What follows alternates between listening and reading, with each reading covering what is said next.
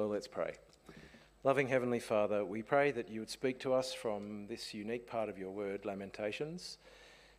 Please speak to our hearts and speak into our lives.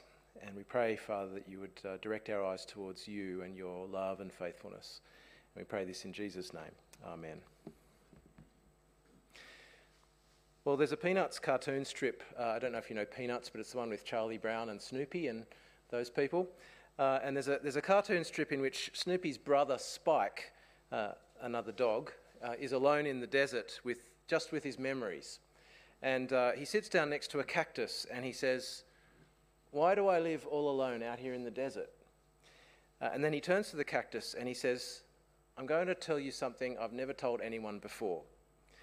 He says, "Years ago when I was young, I was out walking with some people. Suddenly a rabbit ran across in front of us. 'Get him!' shouted the people. Even though I didn't want to, I darted after the rabbit. I wouldn't have known what to do even if I'd caught him. Then it happened. The rabbit ran into the road and was hit by a car. I was stunned. Why did I do it? Oh, how I hated myself and how I hated those people who shouted, 'Get him!' So I came out here in the desert where I couldn't hurt anything again. I've never told this to anyone before." Then he turns and remembers that he's talking to a cactus and he says, "I guess I still haven't." Peanuts cartoons can be surprising because you expect cartoons to be pure fun and a bit of a laugh, but Peanuts sometimes shocks you with realism.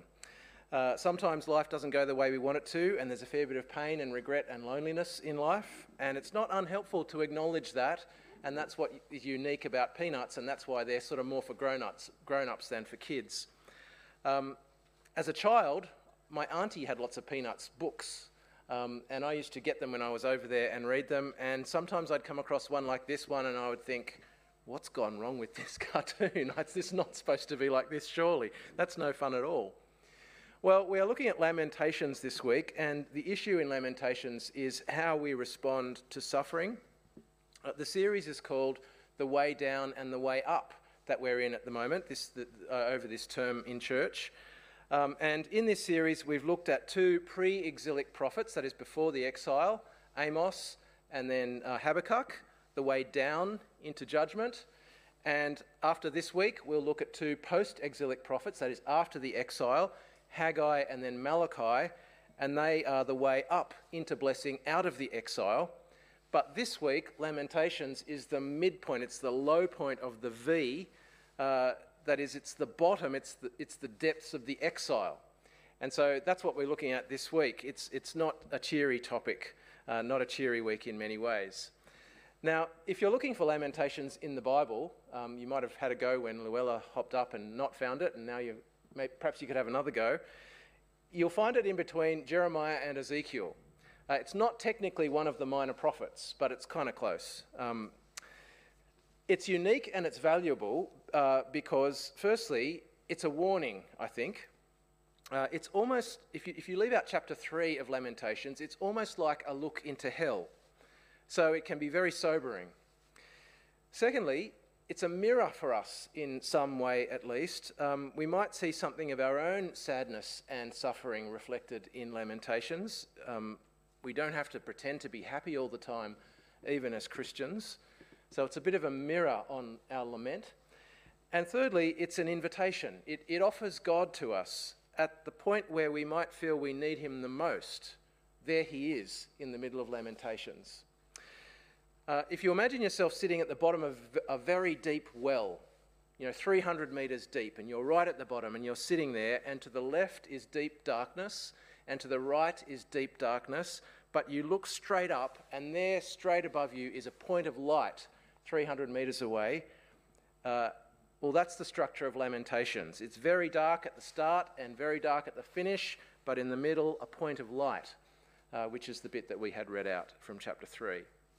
Now, in Lamentations, there are 5 chapters and they are 5 separate poems.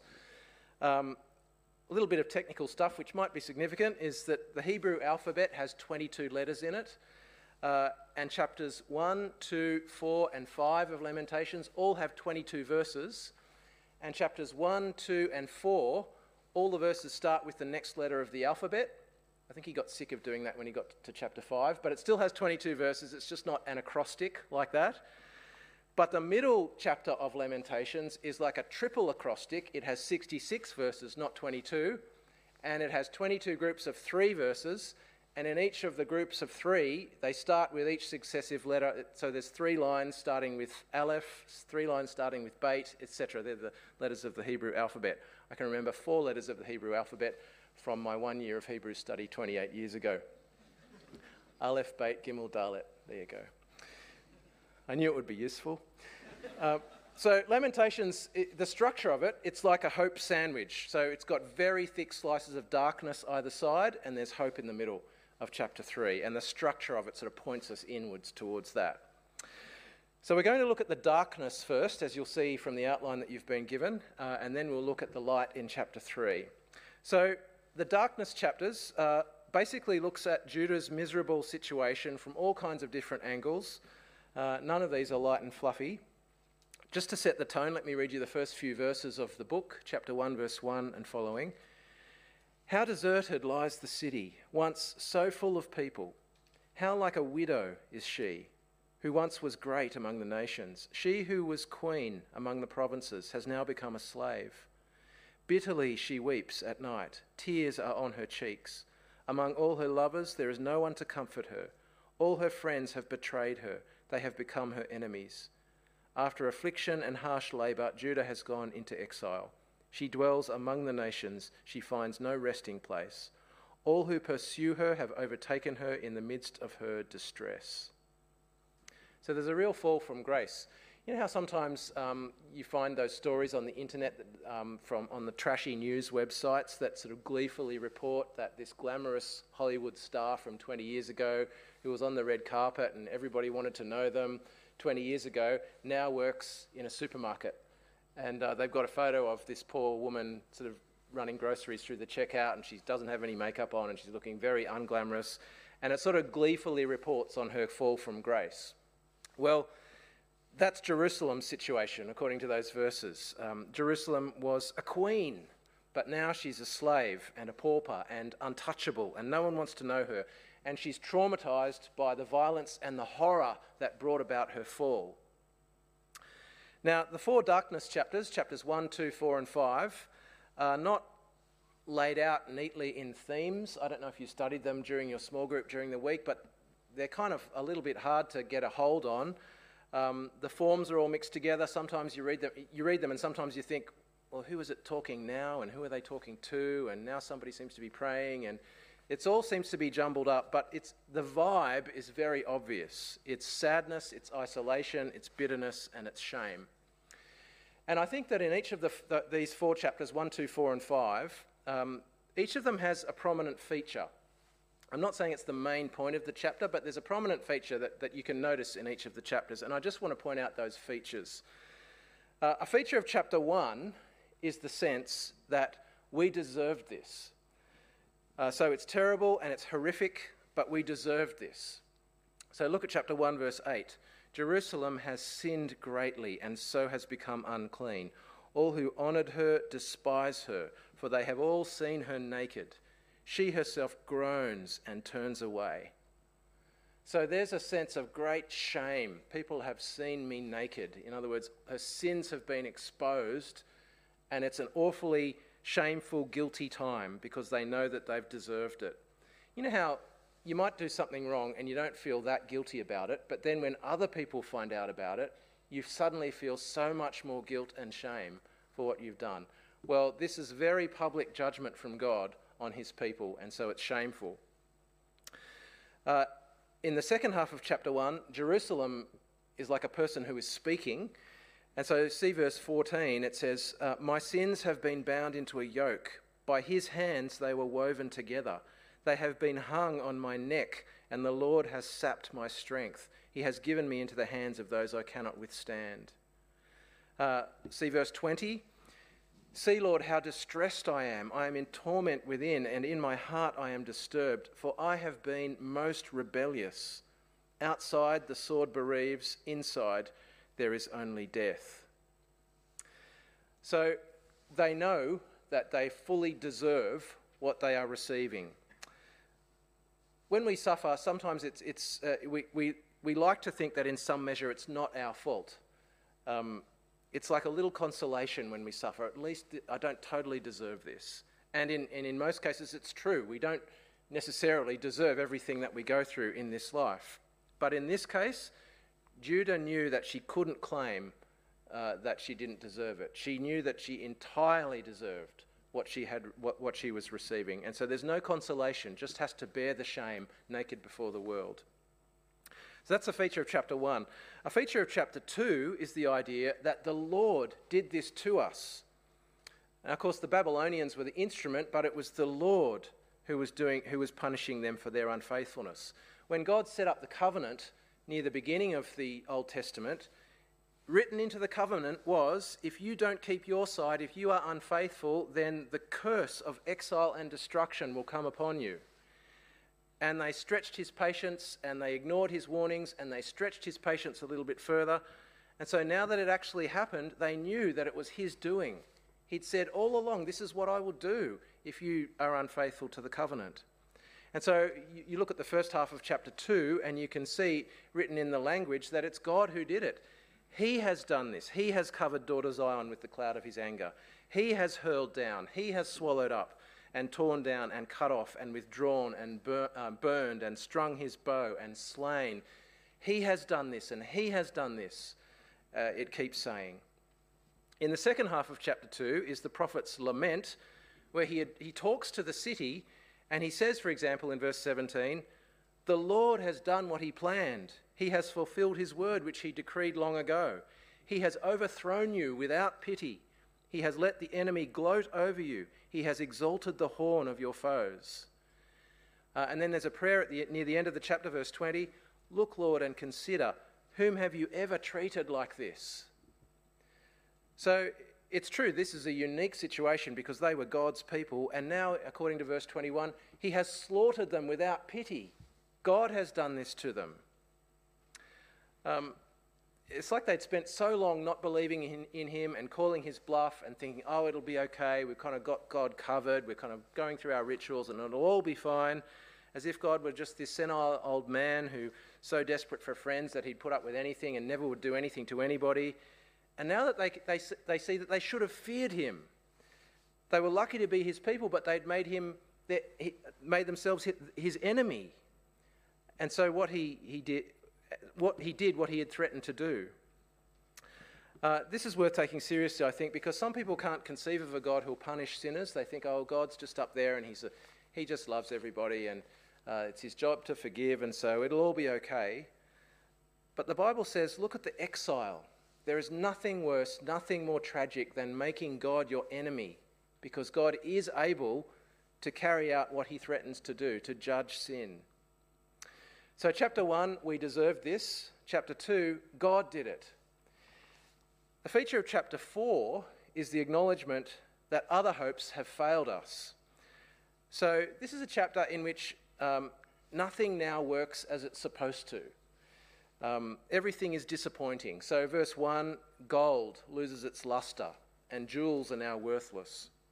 A bit further on in the chapter, the rich and the famous, the shiny people, the people that everyone used to idolise, are now dirty nobodies in the street. And verses 13 to 16, the prophets and the priests who used to kind of have such influence over the people and were revered and obeyed are now defiled and rejected, and no one wants to have anything to do with them anymore. And in verse 20, even the Lord's anointed, the hope of the nation, is now caught by the enemy and no use to anybody. And I don't know if you've read through chapter 4, but a terrible theme in that chapter is even parents, once so caring, there's nothing so reliable as a mother's love, are now crazed and they've turned on their children. Let me read you verse 10 of chapter 4. With their own hands, compassionate women have cooked their own children who became their food when my people were destroyed. I didn't read that out in the morning service because there are actually little kids in here, but notice it says compassionate women cooked their own children. See, these are loving mothers. There is no hope that's going to work in this situation. Even the love of a mother, the mothers cooked their children. So nothing we might think we can rely on can help us if God is against us. Judah looked everywhere else for salvation, but they found none. Verse 17, moreover, our eyes failed, looking in vain for help. From our towers we watched for a nation that could not save us. So the point is that if you make God your enemy, there's nothing that can save you, not even the love of your mother. There are those who, they talk like they don't really mind the idea of going to hell. You know, they kind of make light of it, almost as if hell's where the fun people are going to be, and so I'd kind of rather be there than be with you boring people, because hell, at least I'll have good company. But the point of chapter 4 is that without God, everything turns to ashes.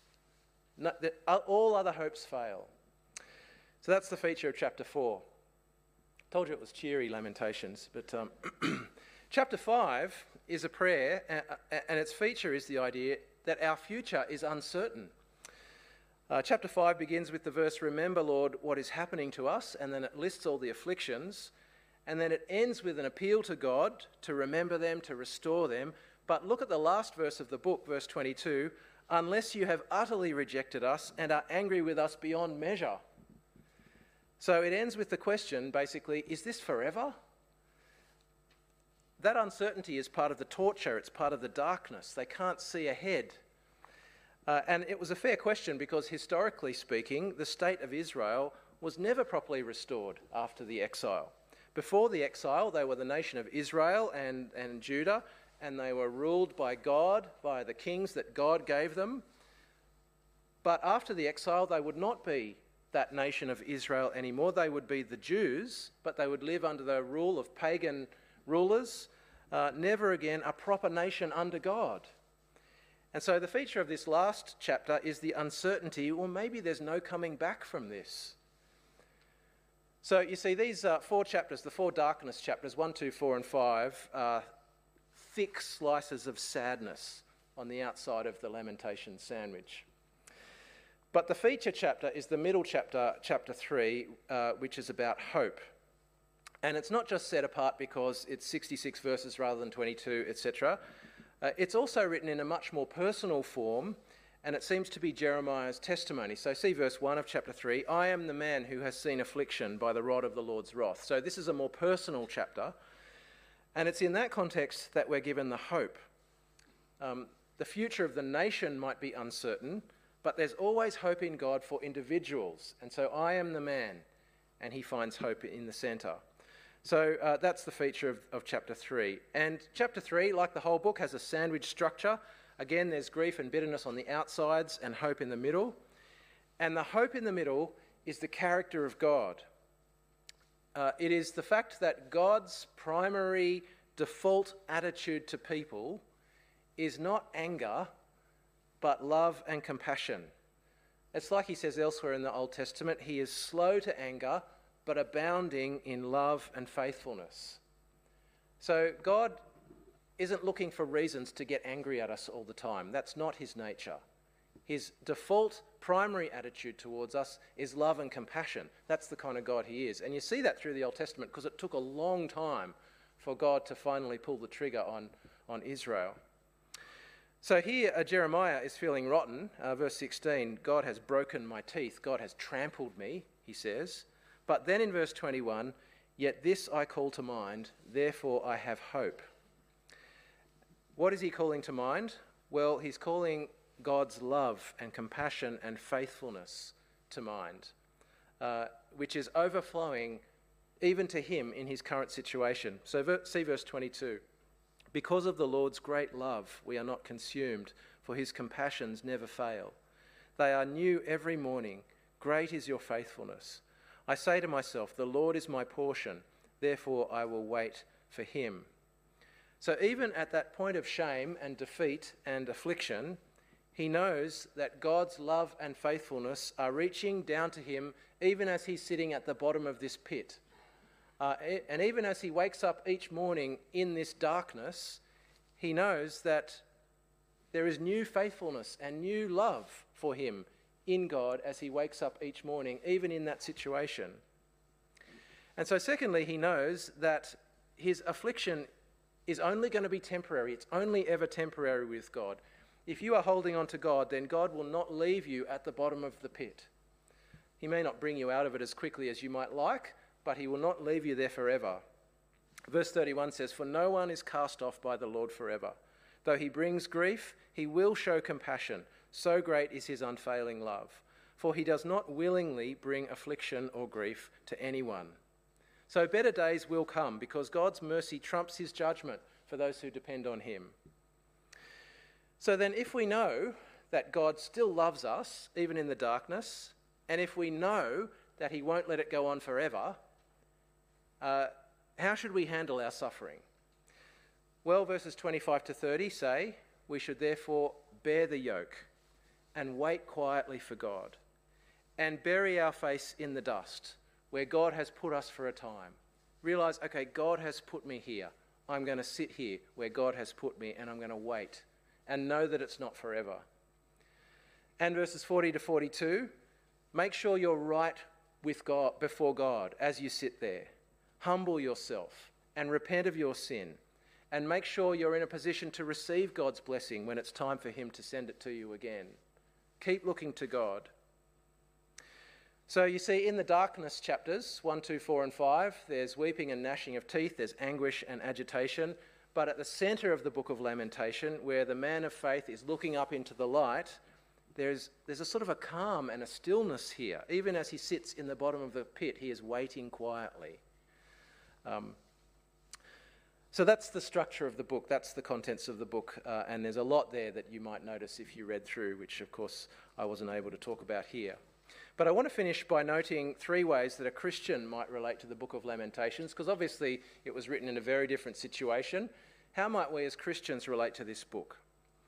First of all, Lamentations presents to me a despair that I will never fully know as a Christian. If you were to remove chapter 3 from Lamentations, then it would be like looking into hell. The book of Lamentations. There's grief, there's shame, there's isolation, there's bitterness, there's defeat, there's poverty, there's pain. God has become your enemy. That's hell. Like we've noted from the 4 chapters, you know you deserve it, you know God is punishing you, you know all other hopes have failed, and you know there's no coming back. That sounds like hell to me. But that's a despair that I know that I will never fully know. Why? Because I know that that is the darkness that Jesus entered for me.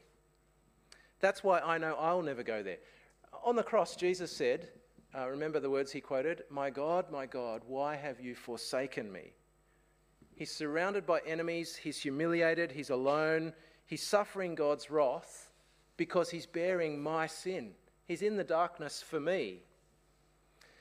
So can a Christian ever say that, oh, God has bound my sins into a yoke and he's hung them around my neck and I'm walking through my life with these sins dragging me down?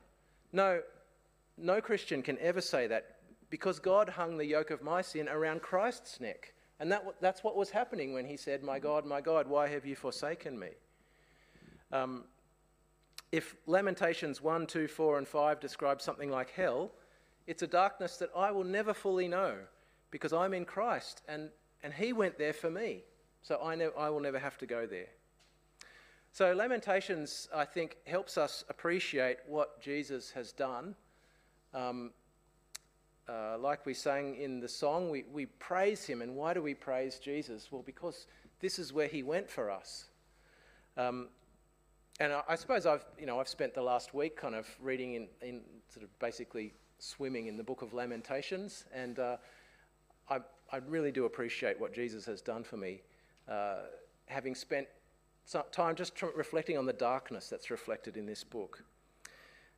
But let me also say, if it's a little glimpse of hell, it shows us how important it is to belong to Jesus. He is the one who has suffered for the sins of others, and if you've not put your sins on him, if you've not put your trust in him, then this is what you face by yourself. You've got to give your sins to Jesus in order to be saved, otherwise you face the darkness yourself. You don't want God to be your enemy. So you need to become a Christian in order to be saved. So that's the first way we might relate to Lamentations. Secondly, Lamentations is a lament that I can partially share at least. God does not punish Christians for their sins. He punished Jesus for my sins as a Christian. He doesn't punish me for my sins. But Christians are still in exile, in a sense. We're still waiting to come home. We're still waiting for sin and suffering to end. Sometimes we're disciplined by God, and so we still lament sin and suffering. It's proper for a Christian to lament their sin. My sin is not going to cost me, so why do I lament it? Because I look at what it cost Jesus, and I hate my sin because Jesus had to go through this for me. And I look at how dishonouring to God my sin is, and so there's good reason for me to lament my sin as a Christian. And so our personal prayers, when you sit down to pray to God, as well as our corporate prayers in church, should be marked by lament for sin. That's why we try to say a confession of sin. If it's not on the screen, then it's part of our prayers in our church services, because it's entirely proper that we acknowledge our sin and we lament it. In the very old Anglican prayer book, the general confession, I think, set the right tone for Christians regarding their sin. It said, "We acknowledge and bewail our manifold sins and wickedness." And it says, "The remembrance of them is grievous unto us. The burden of them is intolerable." That's what the congregation says to God, if using the old prayer book. We should lament our sin. Confession of sin is not a light thing. We realise what Jesus went through. We realise how awful it is. And we should also lament our suffering and the sufferings of the fallen world. God has his purposes behind our sufferings, but he does not willingly bring affliction or grief to anyone. And we know that when Jesus returns and when justice is done, there'll be no more suffering except in hell. And the creation is groaning until the consummation of God's kingdom, where everything will be put right. So things are not right at the moment, and we know that. And therefore, it's appropriate for us to lament the things that are wrong in our lives and in the world. There's nothing wrong with lamenting. It is worth remembering, though, that as Christians, there's a new context to this. The New Testament tells Christians that God lovingly uses our sufferings in our lives as discipline to prepare us for heaven. God is shaping us for heaven, and he uses suffering to do that. And it even says in James chapter 1, "Consider it pure joy when you face trials of many kinds." But that doesn't mean we have to like suffering, and it doesn't mean we pretend it doesn't hurt, or that we can't lament our suffering. It just means that as we lament, there is hope at the centre, like in the book of Lamentations. And for a Christian, there can even be joy in the midst of the lament, in the midst of the sorrow and the pain, because we know God's ultimate purpose. So the last thing to note is that Lamentations presents a hope that I can clearly see as a Christian, more clearly than Jeremiah could see it. That is, I'm reminded of the hope of God's love and compassion and faithfulness. He's reaching down to me even when I'm at the bottom of the pit. And now that Jesus has come, God's love and his forgiveness and compassion has a face that I can see clearly in the scriptures. And I can see it even more clearly than Jeremiah could. And so there's a hope that I can clearly see. And Lamentations can function as an invitation to receive the hope of Christ. Look at the darkness all around you. Look up to God, who is the light, and you see Jesus. At the point where you know you need him the most, when you're surrounded by the darkness of your own sin and the world that is groaning in pain. So when things are dark, perhaps weighed down by sin, isolated, afflicted, sorrowful, you don't have to move to the desert and have a cactus as your only friend and never tell anyone of your pain and your regret. No, there is a light up there in God's love and faithfulness, even brighter now because of Jesus. Put your trust in him, put your hope in him, know that he's holding on to you even all the way down to where you are, and have hope in him. So I'm going to conclude with the prayer that I've printed on the bottom of the outline there, which you might like to make your prayer as I read it out now. Let's pray. Heavenly Father, I am often surrounded by the darkness of my sin, the trials that you send, and the fallenness of the world. There is much to lament, but there is always hope in your love and faithfulness, writ large in Christ's sufferings for me. Please help me to trust in you, repent of my sin, bear the yoke, and wait patiently for you. In Jesus' name, amen.